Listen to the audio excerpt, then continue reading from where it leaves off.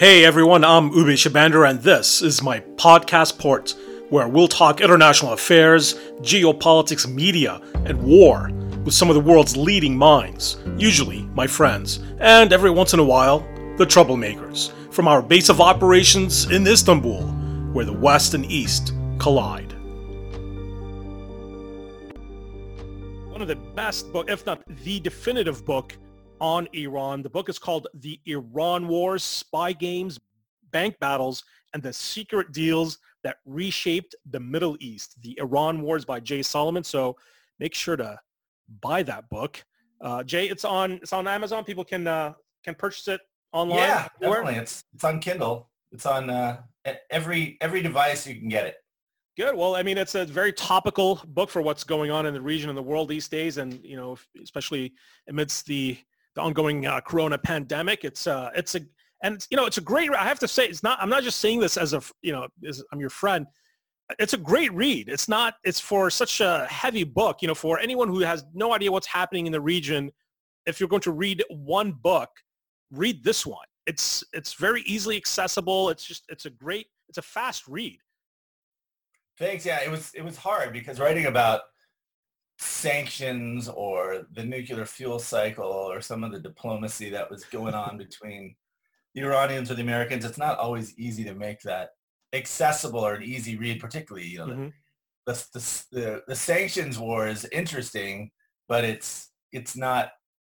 can be difficult to sort of streamline it and make it accessible. So I really did focus in writing a book to make it a good story, even though some of the issues are pretty weighty and not always easy to simplify for the common reader. So thanks. I really did try to make it a good read, even if the issues are very weighty.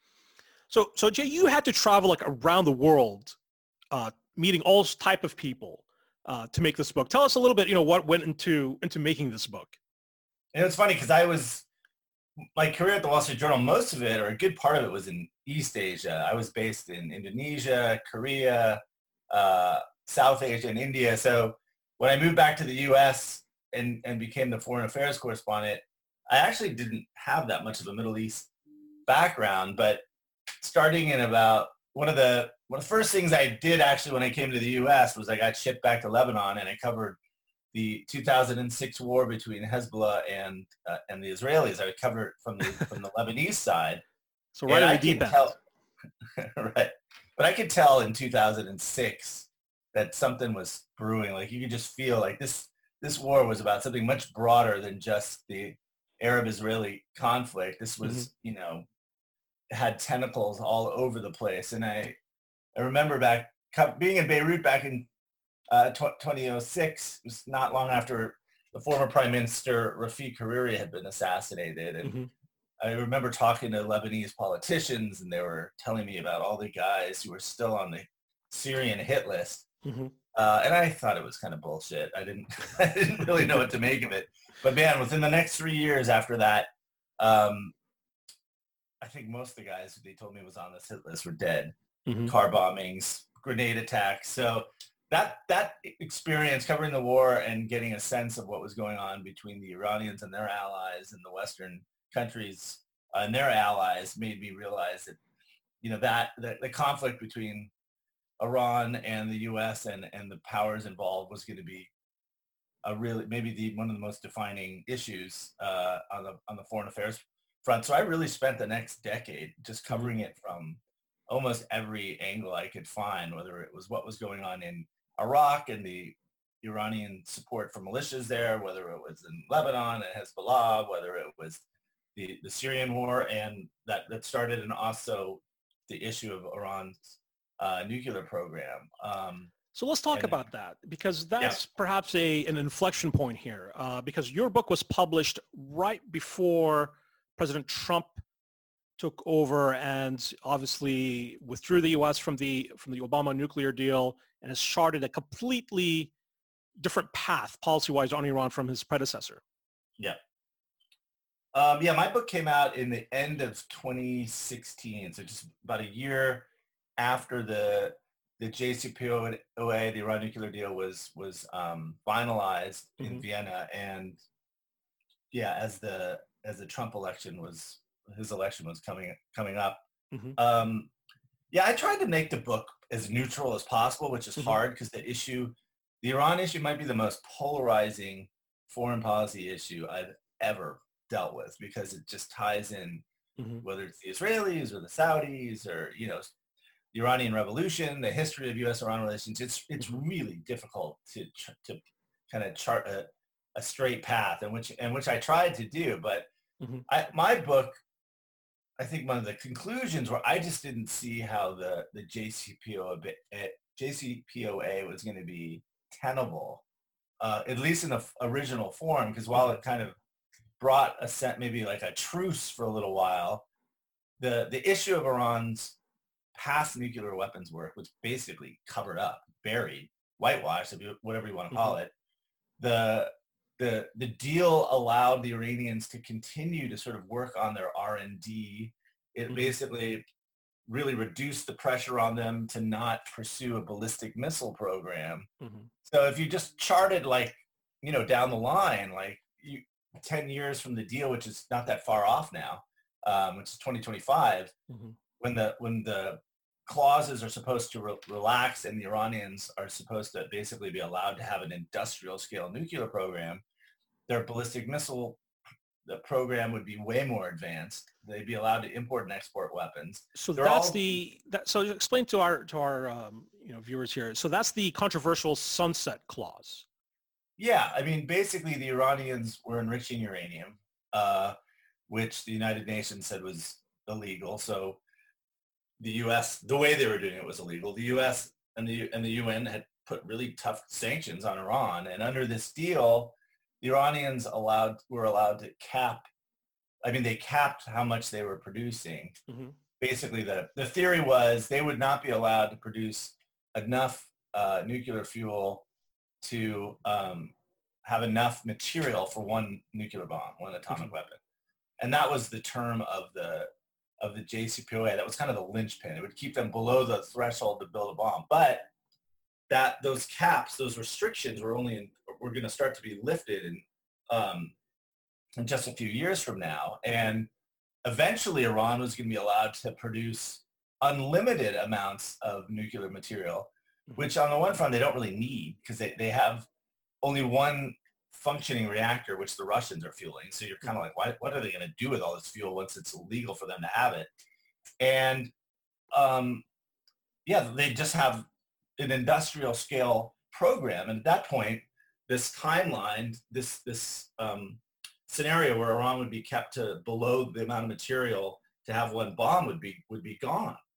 So that's coming up pretty closely. And you just look at that and you're like, how is that going to be sustainable unless there's some total change in the regime? Like I think, and I know this from interviewing Obama administration officials, they said, look, and it's not a crazy theory, I think. It was like, look, we're at this really tense point. The supreme leader is getting old. He's sick. So let's have this détente with the Iranians. We'll kind of cool things off. And in 5, 10, 15 years, if they're trading with the international community, if they're more engaged, maybe they'll moderate themselves. And at that stage, we don't really care if they're going to have this huge nuclear capacity because we're not that worried about them. I mean, that was the bet. The problem is there's just been no signs as of yet that they were going to moderate, that they're capable of moderating. And I guess one criticism of the Trump policy, which was probably fair, saying, look, he killed a deal so quickly, like this bet, this hope that Iran might, if they're trading with people, they might moderate themselves eventually. That was kind of not tested because it didn't. He took over and the deal was kind of. So that was the big gamble coming out of the Obama administrations, that this deal would give time for Iran, for Ayatollah Khamenei and his regime to, quote, moderate. Yeah, I mean, Khamenei's almost 90 now, so I think he's not going to be around much longer. And, it's a young population. I think I've been to Iran. It is true that the population there is pretty welcoming to the U.S. You have more than 1 million Iranians living in the United States, so there's a very strong link despite all this tension. And yeah, you have a young population. You have the supreme leader is going to pass soon, and you have a leadership that ostensibly got extremely radicalized during the revolution and the Iran-Iraq War. That leadership is starting to pass on as well. So it's not a crazy idea to think that, oh, if we just cool things off in 5 or 10 years, maybe the political situation will moderate and their economy would have been opened up to some extent. And, But that's a pretty big gamble, given that 5 years from now, under that deal, they would have essentially been able to pursue full-fledged expansion of their nuclear program and ballistic missiles. Correct. And it's the system there is not, I don't think, it's basically an oligarchy in a lot of ways, even if the supreme leader leaves, there's the money and the IRGC's control of that place is pretty, it's so extensive that it's kind of like, it's not just simply, oh, let's open the place up. I mean, some of the signs, and I wrote about this book, is that, there was really no, it's certainly on the economic side, there was really no sign that the supreme leader or even the regime wanted to sort of modernize or open their economy. My father was a sinologist, and he wrote papers in the 70s and was heavily involved in Kissinger's opening up of the Chinese economy. And the situation now has changed, but originally you looked at the Chinese and the U.S. had shared interests when there was they had a common enemy. Common enemy in the Soviets, and the Chinese did want to modernize their economy. And with, since the JCPOA, you had this weird thing where Khomeini definitely wanted his money back. He wanted the oil money back. He wanted money from his foundations that were frozen, but they didn't really take any steps at all to modernize or reform their economy. And quite the opposite. If you followed it in the kind of the months after the JCPOA was signed, you had a lot of Iranian dual nationals get arrested. And I don't think that was interesting. I don't think that was a mistake. I think Khomeini and the IRGC were telling, dual nationals, you don't think you're just going to come in here and sort of open up our economy and make a lot of money off this place. I think so. This was in the wake of the deal, the nuclear deal, and so there was this period of hope when a lot of that Iran's economy would open up, and all these dual national Iranians from Europe and the U.S. went back to Iran trying to do just that. Yeah, they'd be the tip of the spear for sure of a surge of foreign business. There was this Iranian American businessman, Siamak Namazi, who was like a business consultant. He got thrown in jail not long after the JCPOA. Then they threw his father in jail, and now they've taken this woman who was working for she was British Iranian who was working with an arm of Reuters. She's still in prison. I mean, they've kept doing it, and I think that was they use hostages to make money, but they also, I think, wanted to send a chill on to the kind of the Iranian diaspora that don't think you're going to come in here and just kind of make a lot of money and try to open up the economy, because the supreme leader, he's almost more fearful in if you listen to his speeches and his talks of kind of the cultural war. He sees that as almost a bigger threat than military threats to the revolution. So I think that was, you just had this weird disconnect where you had John Kerry, when he was still in Secretary of State, like traveling around Europe and telling companies and governments to invest in Iran because that was the deal, right? They were going to limit their program, but now we need to boost up their economy. But I don't really think, Khomeini, I don't think really ever wanted that. I think he definitely wanted, the tens, the hundreds of billions of oil wealth that was frozen. He wanted, he wanted enough money to stave off economic collapse. He did not want some flowering of a new open Iran. I just don't think he did that. So the Obama's administration main argument for me, it seems that their main line here was that, well, Iran was on its way to a nuclear program that would be weaponized anyways. I mean, was that true? You mean they had their theories were kind of all over the place. On the one hand, that a lot of them honestly thought this whole argument that they had nuclear weapons designs was kind of, like a conspiracy theory, even though, the IAEA reports and had found extensive evidence of them developing weapons capabilities. I think they really believed that Iran could be a stabilizing partner in the region, and as a great power historically, they have the right to have a nuclear capacity for civilian use.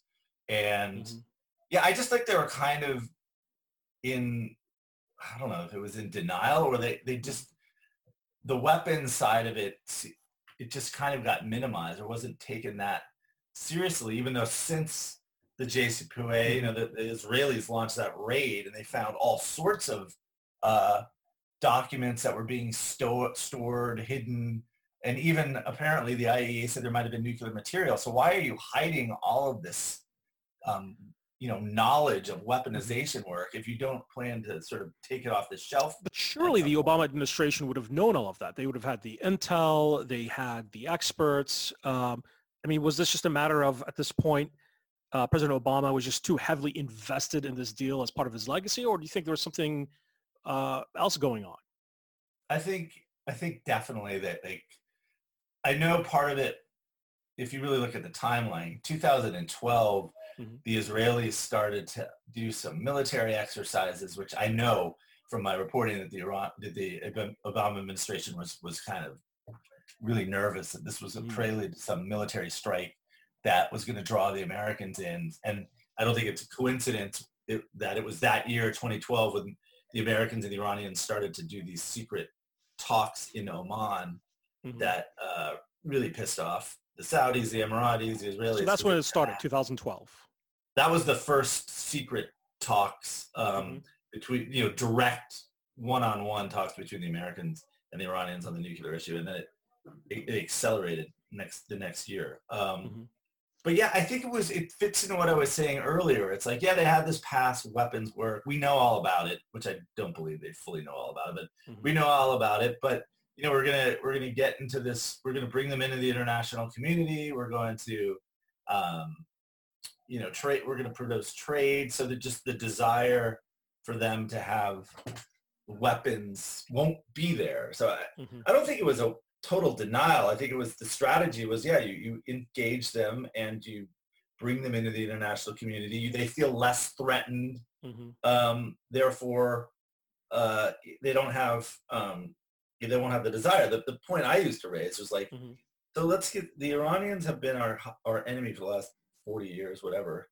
You're going to give them an industrial scale ability to produce nuclear fuel, which, enriching uranium is a dual use technology. You could use it to power a reactor, and you can use it to make the material for the bomb. That's why it's such a sensitive technology, and why the U.S.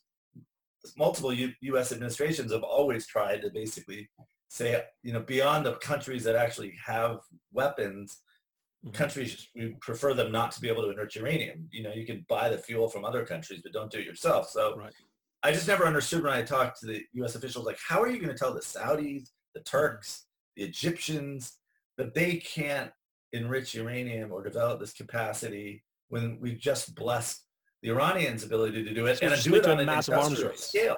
What's that? So it would just lead to a massive nuclear arms race. Or cascade, yeah. And I think you've kind of seen that. The Saudis are trying to, they're developing nuclear technology and are totally rebuffing U.S. requests that they not develop the nuclear fuel cycle. Turkey also has I think President Erdogan a few months ago said, look, he kind of opened the door that maybe Turkey needs nuclear weapons. So I didn't understand. On the one hand, the Obama administration would say this deal is a non-proliferation agreement. It's going to stop the spread of nuclear technologies. But I was always like, well, how then are you going to get these other countries not to match the technologies Iran has if we bless it? And I could never totally get a good answer for that. So explain to our listeners here what this whole concept of breakout capability is. We heard that a lot from the Obama administration and from experts that it's a matter of not just building the bomb, but having the breakout capability, that being the main red line, both for the U.S. and for Israel and for others worried about Iran having that nuclear weaponization. But for the average layman, what does it mean to reach that ability, to have that breakout capability without actually building a physical bomb? Yeah, I mean, that's what I was talking about earlier. It's basically the time it would take for a country to amass enough nuclear fuel to build a bomb. And the Obama administration's policy was that we need to keep Iran a year away from having enough material for a bomb. And, the criticism now is, since Trump pulled out, Iran is kind of breaking those caps and now has enough fuel to break out maybe in 6 or 7 months, which is a true criticism. The other side of it is, well, these caps that you were putting on, they're going to be lifted soon. So yeah, maybe we're keeping them within a tighter breakout ability now, but it's not going to be around forever. And if you've kind of lifted sanctions and given them a pass for a year, your ability to actually have leverage on Iran later down the road would be quite less. So the breakout, that is what the breakout is. It's the time it would take a country, Iran, whoever, to have enough material to build a bomb. And the JCPOA was predicated on this idea of keeping them a year away from that breakout time. So your book comes out in a very partisan, heated environment, right, as President Trump is being elected, right, almost immediately after the nuclear deal is signed by President Obama, was never ratified by Congress. So how was your book sort of received in Washington? You had interviewed the Obama administration officials who were involved in these negotiations. I mean, how did your book land in Washington in that type of environment? Well, a kind of a precursor to that is some of the work I did in 2016 for the Wall Street Journal during that election year. If you may recall it, I broke these stories about secret cash transfers to Iran from the U.S. that were basically coincided with the release of American prisoners who had been held in Iran. The Obama administration shipped about $2.7 billion in cash, like actual cash, to Iran. Balance. Yeah, to get these prisoners home. And for me as a journalist, honestly, I did not even think about the politics of how this might play out. I was just like, oh my God. Like, when I first learned about that, I'm like, they shipped that? How do you even ship $2.7 billion in cash? Like, just the mechanics of it really got me interested. And then the more I dig down, it was like, oh yeah, the cash was sitting on these planes in Vienna, and the U.S. wouldn't let the money fly off to Iran until the American hostages the prisoners were released and on a plane out of Tehran. So cash for hostages. Yeah. So it doesn't, I was trying to open about it. I just played down the facts, but it doesn't take a rocket scientist for some people to say was this ransom? Like they only got released when you gave them money, which is almost technically the definition of ransom in the Obama administration it was money that they were owed under an old. So they did not like the R word. They did not like the word ransom. They hated it. And I raised this story because these stories first started coming out in August of 2016, and Trump started tweeting about it, even though it had really nothing to do with Hillary Clinton. She had nothing to do with it, but it was used by Trump as a cudgel to attack the Obama administration. I remember getting emails, friends saying, "You idiot, you're going to get Trump elected." And literally, I didn't. You were just reporting the facts. Yeah, and I don't know how any journalist wouldn't go like, wow, that is a really interesting story. We cash shipped almost $3 billion to the regime. So why was the Obama administration trying to spin that? Why were they trying to spin something that just seemed so obvious on the face of it?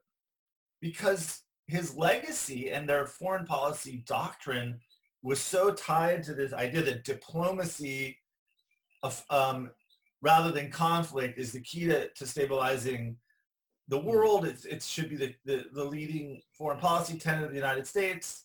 It was, that was his legacy. The Iran deal, diplomacy over pressure or conflict.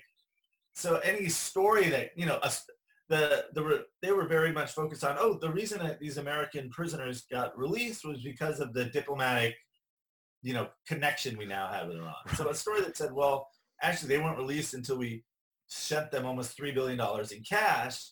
That looks like just a pretty crass kind of payoff, right? Yeah.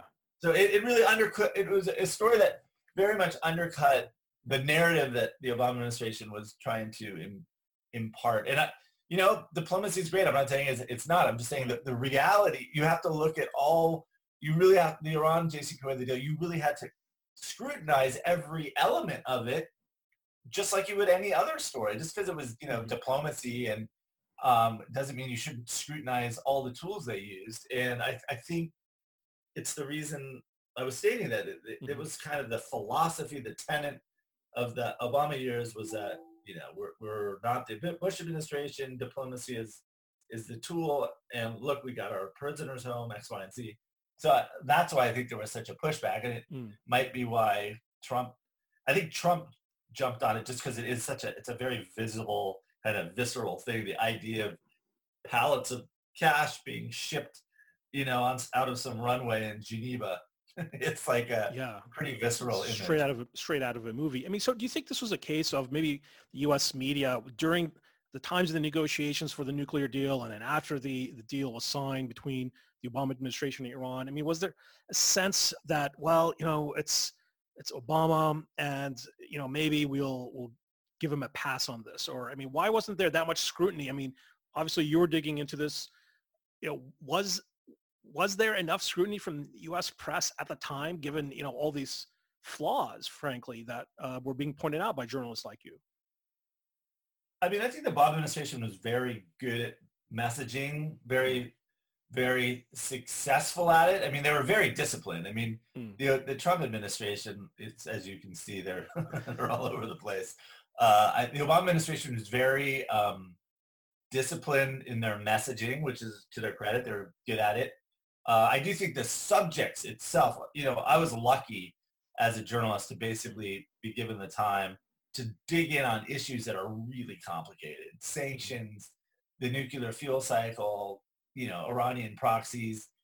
A huge chunk of journalists who probably covered the nuclear deal were doing it, not in depth. They were kind of they were cycled around and said, this deal's being signed, report about it. So if you didn't have the luxury or the time to do a lot of that reporting, you probably wouldn't totally understand it and come to the idea like, this sounds like it sounds like a good deal to us. So I think it was that. I do think the press was, I mean, certainly if you compare it to the current environment, the press was tended to take it a bit easier on See, I think now you're being diplomatic because the Ben Rhodes factor.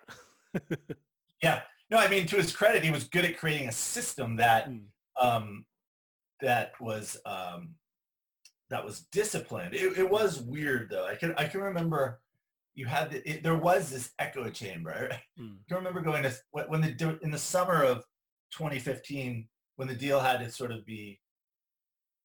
The Congress either had to try to sink it. They didn't sign, they didn't approve it because it wasn't a treaty, but they either had to sink it or not. There was just incredibly aggressive campaigning on both sides. And I can remember going to one event on the Capitol Hill where there's an organization called the Plowshares Fund, which funds a lot of non-proliferation stuff. But at this event, the Plowshares event that was pro-CPOA. They were funding the event. They were funding almost all of the speakers at the event, and some of the reporters at the event were being paid by them.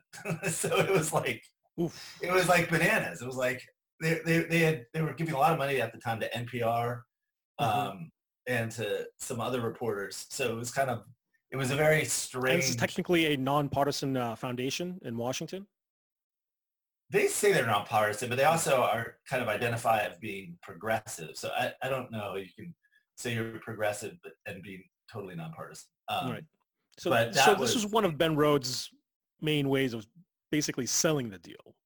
Yeah, he's actually I think he's on the board of directors of the Plowshares, but he gave interviews where he was saying like, Plowshares was one of the most important tools we have in selling the deal. I mean, all administrations try to spin. I'm not saying they don't, but of course, like the situation I just described, I'd never, as a journalist of a long time, ever seen a situation where you had, an ally of the administration, holding events to promote it, paying the experts who were speaking, and actually even paying some of the reporters who were covering Wow. or the organizations that they were. So that to me was kind of a different beast. And it was a nasty environment.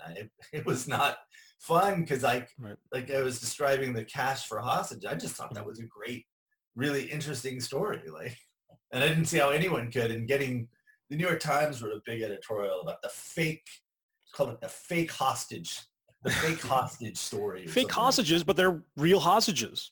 I mean, what else are you going to call them? Guests? Yeah, they bought. I mean, that story felt like it was like ghostwritten by Ben Rhodes. It was like it's their money. We were just giving their money back, and like how Iran works. You could make the argument, okay, let's end this this dispute over this money from the Shah's era. Let's get people home. Let's do it. I can understand that, but then you still raise a question. It's like, why send cash? At that point, the JCPOA was in check. They could have sent a check there, and I guarantee you, knowing enough ado about the Iranian regime, the IRGC wanted cash. If that IRGC is Iranian Revolutionary Guards. Yeah. If that money was kind of wired to the central bank of Iran, there probably would, elements of the Iranian government, whether it's President Rouhani, the foreign ministry, development institutions, would have wanted some of that money. But by sending it over in cash, cold hard cash, narco style, totally irresponsible. Like that money you probably know how much of that money you think probably ended up in Syria. Hard cash just being flown in on planes that are controlled by the IRGC. It's not like, I mean, that money was sent on planes that were almost certainly controlled by the IRGC. Where did that money go? I'd be shocked if a lot of it didn't end up. Let's talk about the war in Syria. So that's really important. So let's go through. So here's, you've gone through those timelines. Now your book comes out 2016. Now what happens? The deal is signed. President Trump takes over. The Iranian Revolutionary Guards are flush with cold, hard cash from these pallets of cash that have been given by President Obama. Now what happens? I mean, this is where the whole of kind of a lot of the narrative is strange politically. Like the Obama administration kind of particularly because Trump is taking a more hostile approach, they kind of like, our years in power were kind of this period of peace and calm. But look what was going on in Syria. The Iranian Revolutionary Guard were absolutely pivotal to helping to run one of the worst cases of ethnic cleansing since the Second World War. We just decided not to confront them, so there was no real conflict between the Americans and the Iranians. But if you're a Syrian citizen, what's the death toll there now? How many hundreds of thousands? Well, the UN has stopped counting after 100,000. Right.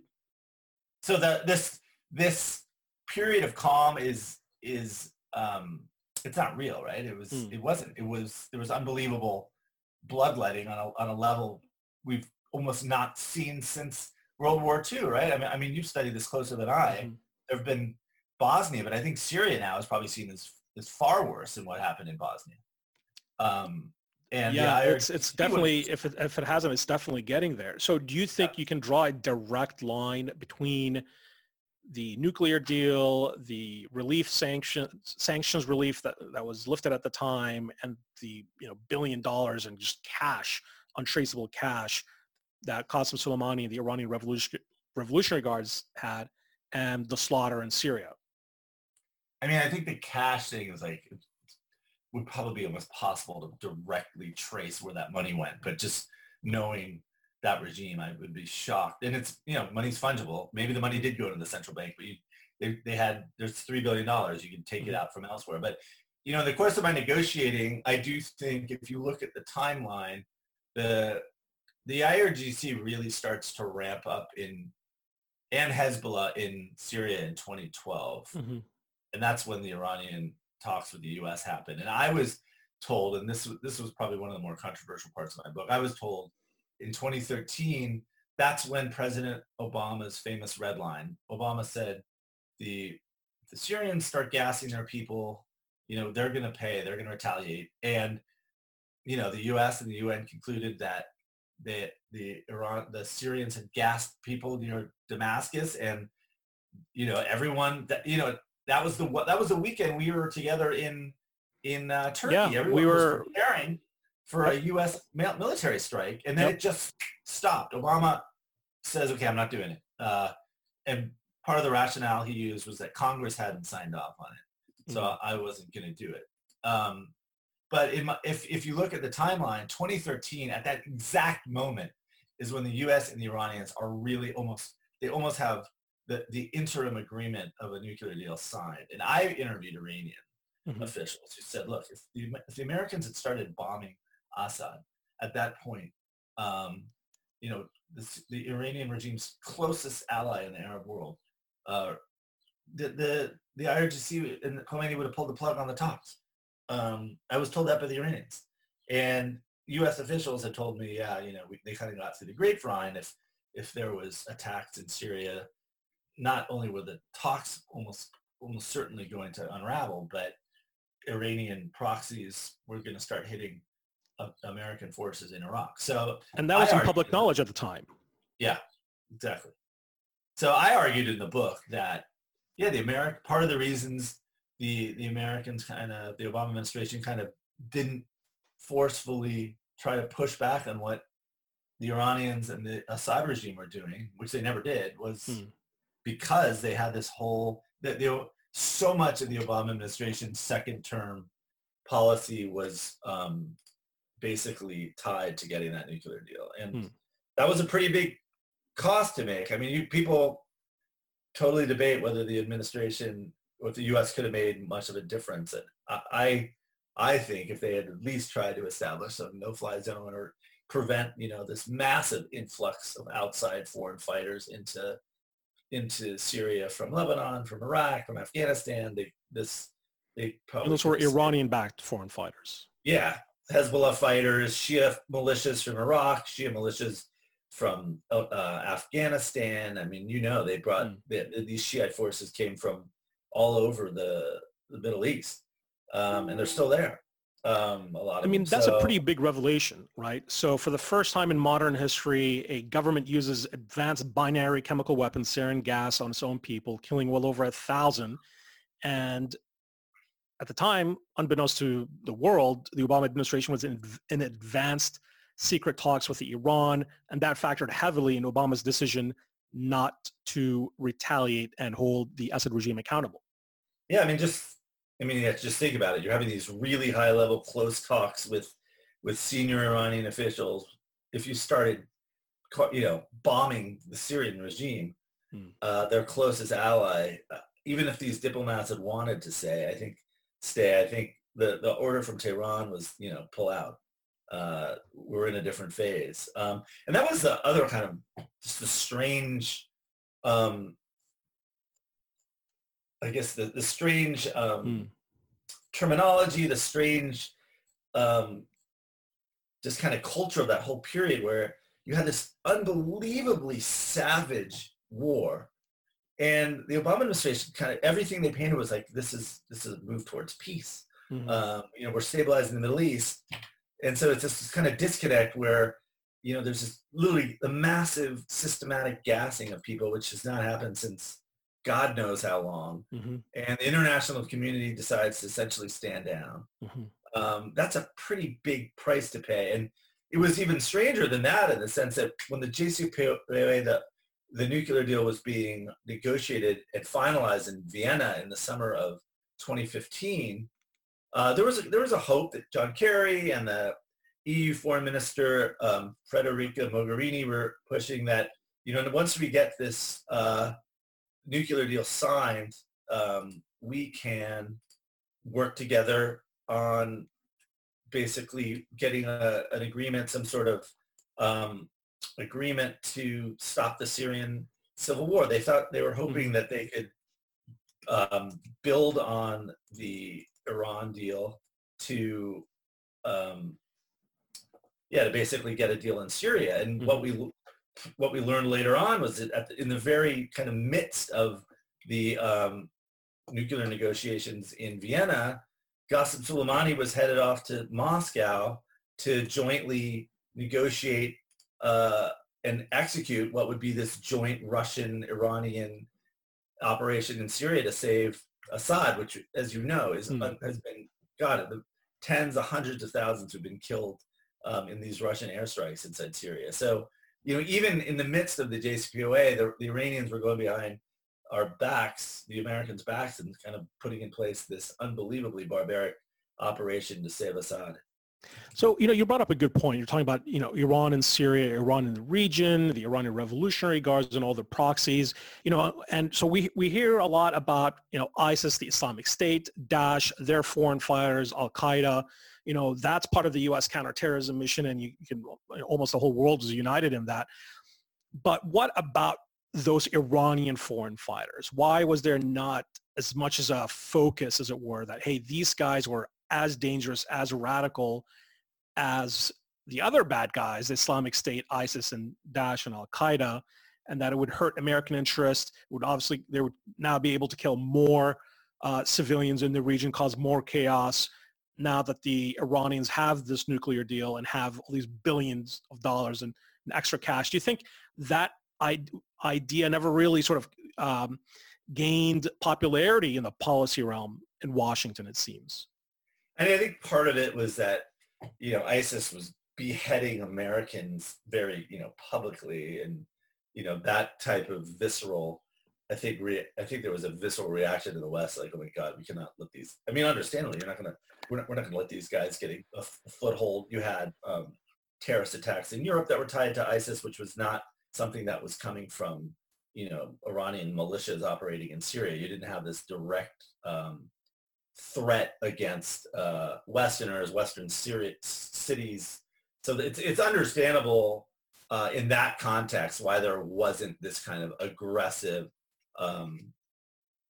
you could see why it would be much harder to make a claim that, we need to go out against these Iranian-backed militias in Syria in the same way that they went after ISIS, because they weren't targeting Americans or the Western cities. But if you take it broader back, there has been a history,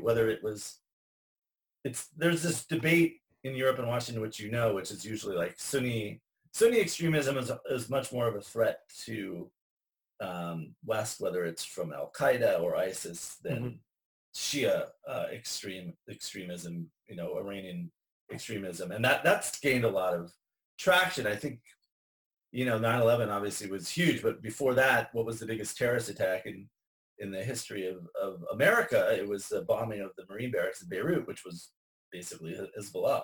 And that was in the early 80s.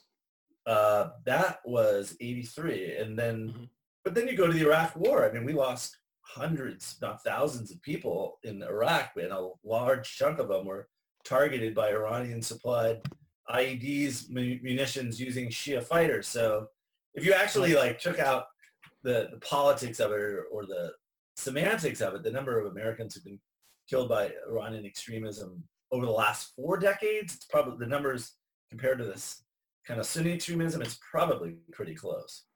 If you count soldiers killed in Iraq because of Iranian militias and that type of violence. So let's talk a little bit about Iran's financial network and this sort of cat and mouse game of sanctions, with the U.S. Treasury Department going after all these various Iranian front groups that are tied back to Ayatollah Khamenei and tied back to the Iranian Revolutionary Guards. So to keep things simple here, so the Ayatollah and the Iranian Revolutionary Guards, they have this network of foundations and companies that are ostensibly civilian, but they've been found to support foreign militants, other nefarious activities. So now what does the Trump administration do now that President Trump wins the election and wants to change course from President Obama's prior Iran policy? Well, and I got into a lot of this in my book. If the Americans, and this is both the Bush and Obama administrations, really did set up one of the most sophisticated arms of financial warfare probably ever created. And this started, in the book I argued, this starts basically back in 2006, when Iran, is kind of thumbing its nose and continuing to enrich uranium and the U.S. decides, okay, we're going to escalate a financial war. And what they learned, and what is so interesting, is that the strategy was, foreign governments are probably not going to help us. They're too self-interested by business or money, or they want to trade with Iran. So we're going to basically turn it around and make it up to the companies themselves, whether it's in Germany or South Korea. We're basically going to create a situation where they can either trade with Iran or trade with the United States. They can't do both. And knowing the power of the U.S. economy, that's not a very hard choice. But they really kind of set up a system where they would start targeting Iranian companies or companies that were trading with Iranian companies, wherever this was, whether it was in Dubai, Malaysia, take your pick. And they really were adept at finding what they called nodes. These were certain banks or certain companies that a lot of foreign money or a lot of oil money was flushing through. And if you didn't even have to formally like sanction them. If you just said such and such a company as an area of concern, you could basically, you'd see foreign companies just stop trading with them, because they knew that if they were caught trading with a company of concern, they might lose access to the United States dollar and to the market. So that was the kind of the theory, the strategy, force foreign companies not to trade with Iran. So it was working.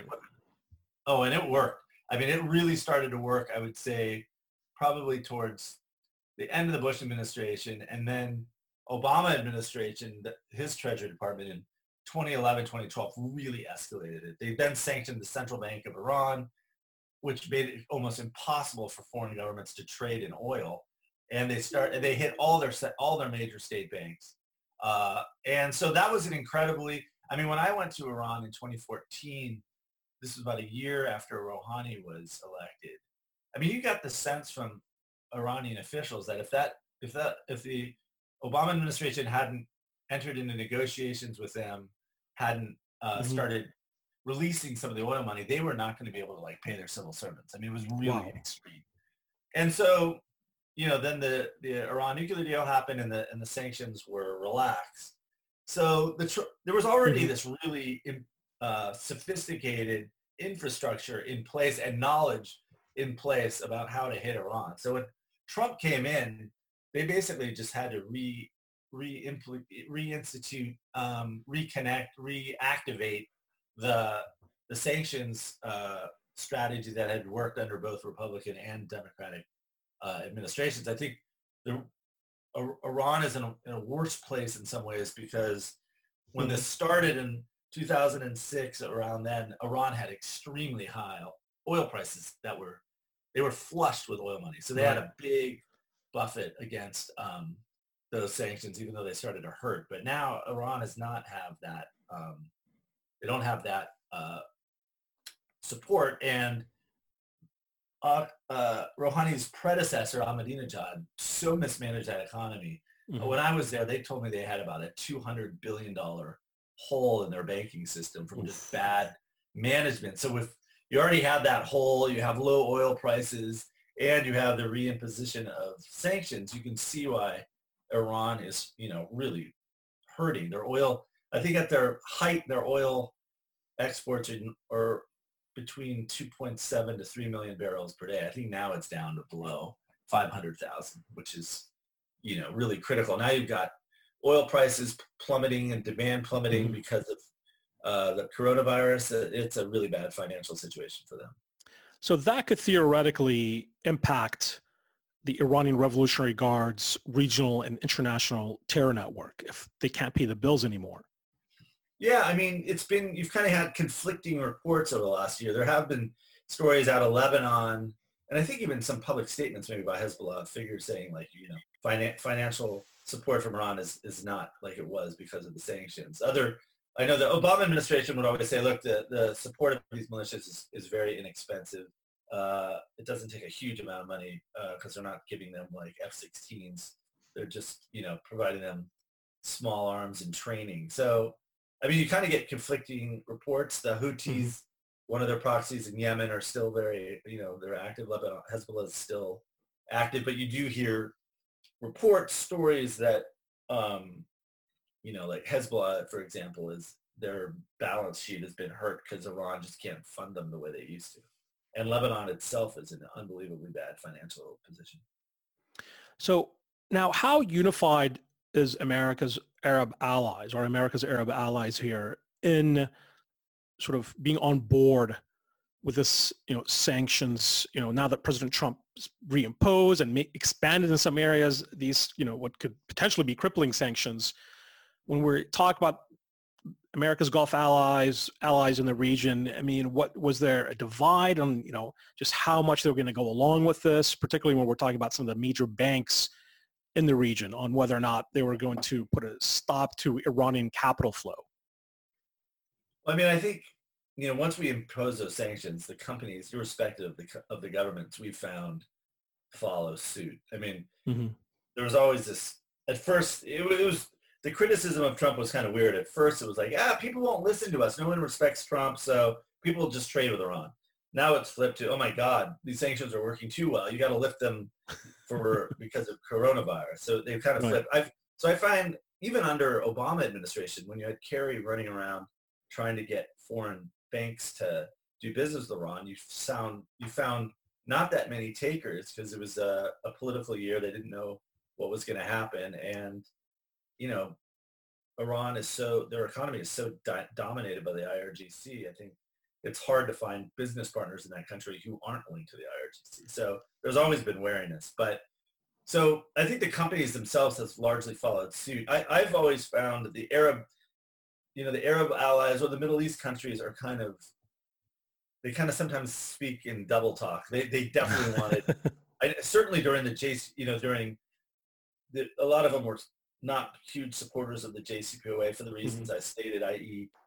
Iran was suddenly going to have all this money, and they were eventually basically had a green light to move forward with a nuclear program, even if they could claim it was civilian. So there was always a lot of support for hard sanctions on Iran.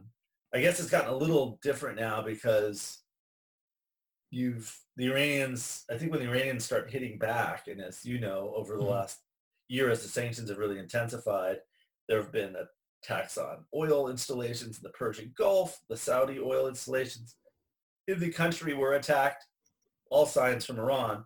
And those countries don't seem to be that excited about a hot war with Iran. So it's a little complicated. I think it's a game of chicken, really. Iran is lashing out and seeing if the other countries in the region will be intimidated. Right, exactly. And if they can raise the cost to the Trump administration, because President Trump himself has not been someone who's talked about his desire to get into more military conflicts in the Middle East, even though he did hit Syria a few times for its chemical weapons attacks. So yeah, it's been a really delicate issue over the last kind of year because the pressure has been reapplied and intensified. And I think if you talk to any real knowledgeable official about the Middle East, they'll say, look, if you want to push back about what Iran's doing, what they're doing as far as expanding these regional networks, it's going to be painful. They're not going to just accept it. And I think during the Obama time, it was a bit of a chimera. They were like, oh, it was peaceful. But there was no pushback, really. The Iranians were, arming the hell out of Assad and killing 500,000 people. And we didn't do anything to stop it, so we weren't really being targeted. If you were going to try to stop it, obviously it would be tense. So I think that's kind of where we are right now. The U.S. has been trying to push back more, and by all signs of financial pressure is having a real impact, but it's also caused more Iranian lashing out.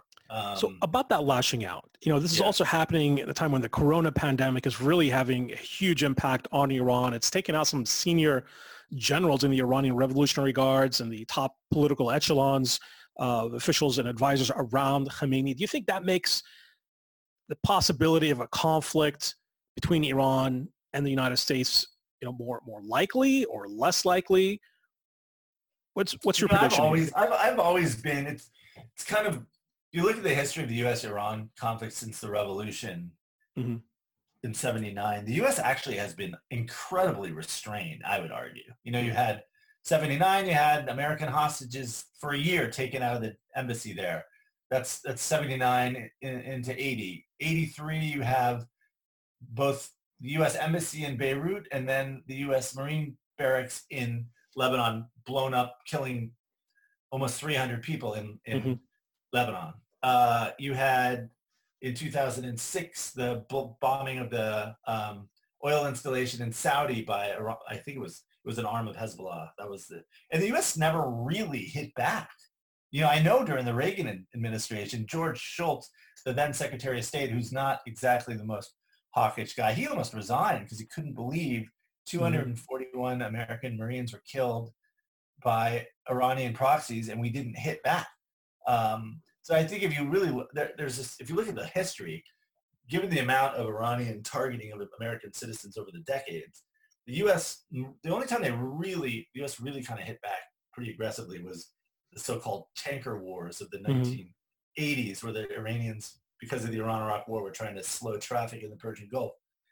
I mean, and even during the Iraq war after 2000, during the Bush administration, the U.S. saw rat lines of supplies coming from Iran into Iraq to supply militias to attack the Americans, and there was some people wanted to hit back, and we really didn't. So if you look at that, I just wanted to raise that because the kind of drumbeat in Washington is always like, oh, the U.S., we're so close to starting a war with Iran, we're so irresponsible. But if you really take a step back, it's like we've gotten hit a lot of times and didn't do much.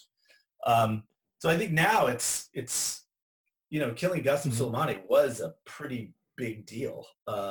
That definitely crossed. Well, World War III somehow has not broken out despite Ben Rhodes' best predictions there. Yeah, I mean, exactly. I mean, I was always, the Iranians shot some missiles that didn't seem intended to really cause that much damage, and then they shot down their own airplane. And I mean, there's definitely been some tension, but I still think I've always been a bit skeptical of some massive direct conflict. A, because the Iranians know it could end their regime, and B, the U.S. has never been that interested in a conflict with Iran in the Persian Gulf. And I'm pretty skeptical that at this time we're going to see some massive escalation. I talked to Trump administration officials. I think their theory is, look, our sanctions are hurting them. We don't want to get dragged into some war. They're lashing out because the financial panic, the pain is so strong. Let's just keep it going. We're not going to let them. We'll obviously set some red lines. Killing Qasem Soleimani was tied to the fact that they were hitting American bases, but I don't think there's a sort of knee-jerk desire to get dragged into some conflict. It's more like just keep the financial pressure going and try to limit what their ability to support these proxies in the region. So Qasem Soleimani, let's talk about him a little bit. He's been such a central figure across everything that Iran has been involved in, whether it's in Syria, Iraq, Afghanistan, where with clashes with the U.S. military. Basically, Ayatollah Khamenei's right-hand man. So as you were doing your research for your book, I mean, what was your perception of just how influential he was? And, you had both the Bush administration and the Obama administration essentially not wanting to do anything about Qasem Soleimani, worried that it would lead to if they did hit him, that it would lead to some sort of retaliation. And then President Trump comes in and then just January this year takes him out. What type of impact do you think that surgical strike against Qasem Soleimani is likely to have? And in a broader sense, from perspective of, from your research and from your work out in the region, just how central of a figure was Qasem Soleimani to Iran's operations? I mean, it's funny because I'm pretty sure I wrote the first long profile of Qasem Soleimani in the American press. This is in 2012. And at the time, it was described as this kind of secretive, figure that was the brains behind everything. He was described, if you've ever read any of the John Le Carre novels, there's a Russian operative named Karla who kind of is behind all the Soviet Union's dirty operations around the world and targeting the British and the Americans. He was kind of described as Karla, and the first article was just this, he's, this secretive guy who's behind virtually everything Iran is doing from Iraq to Lebanon.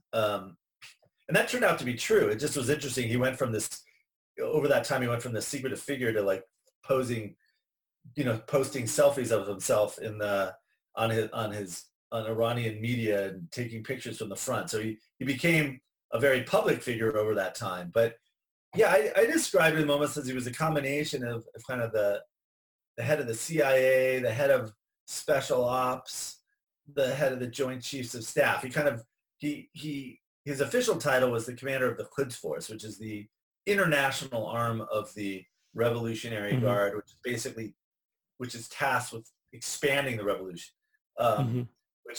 So that was his official title, but he played a role that was both kinetic, he'd supply, like during the Hezbollah war with Israel, he played a very central role in making sure missiles were still getting to Hezbollah to do the fighting. But he also was like a diplomat. In Iraq, he played a very big role in kind of negotiating who of the Shia politicians would take positions of power.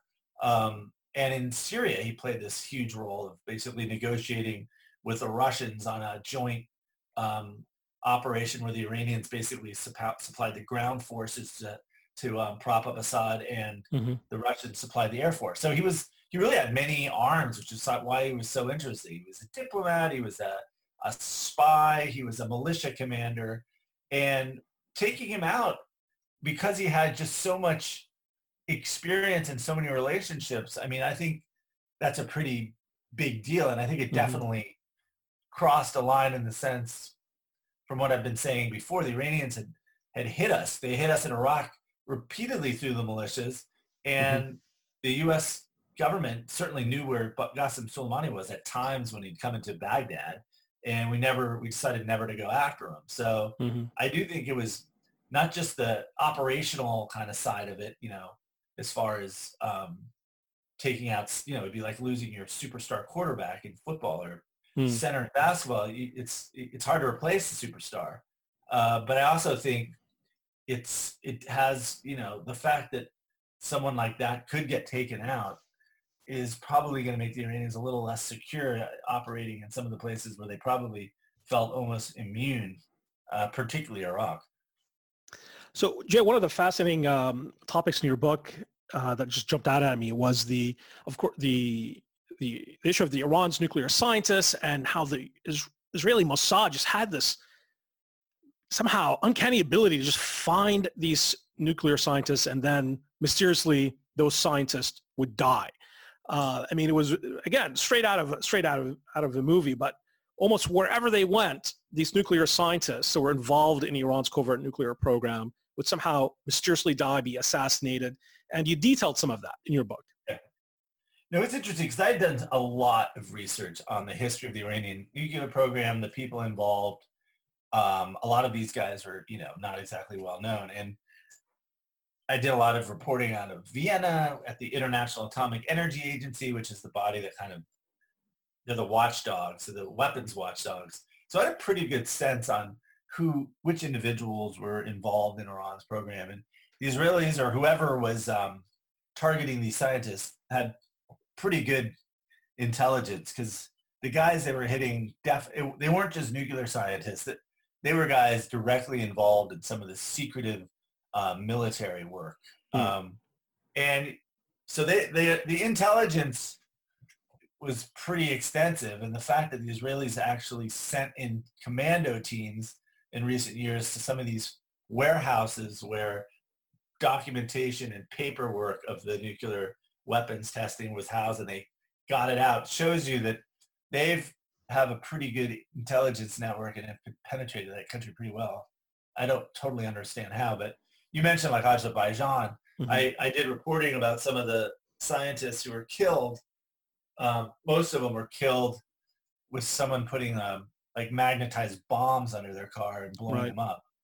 And, you can't always trust what's coming out of Iranian media, but one of the storylines was one of the guys who killed one of the scientists was essentially brought to Baku and trained up by Israeli Mossad operatives in Azerbaijan and then sent back into Iran to execute this attack. And that sounded like pretty plausible, knowing that the Israelis have a good relationship with Azerbaijan. The Azeri government doesn't have a huge love affair with the Iranian Islamic Republic.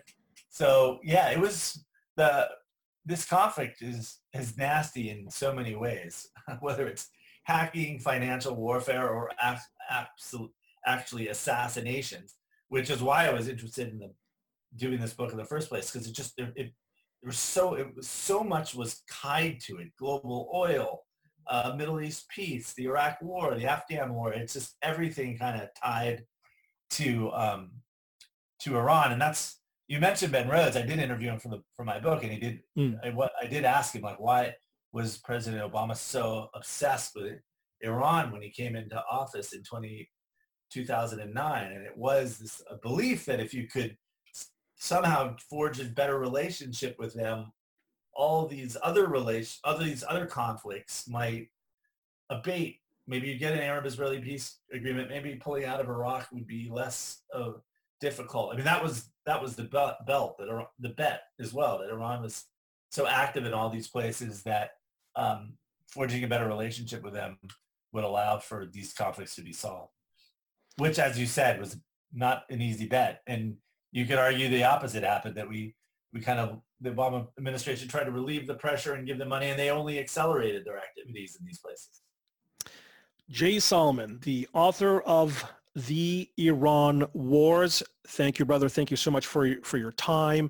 And, you and I had a chance a few years ago. We were running around on the Turkish-Syrian border, and, we'll have to do that again sometime.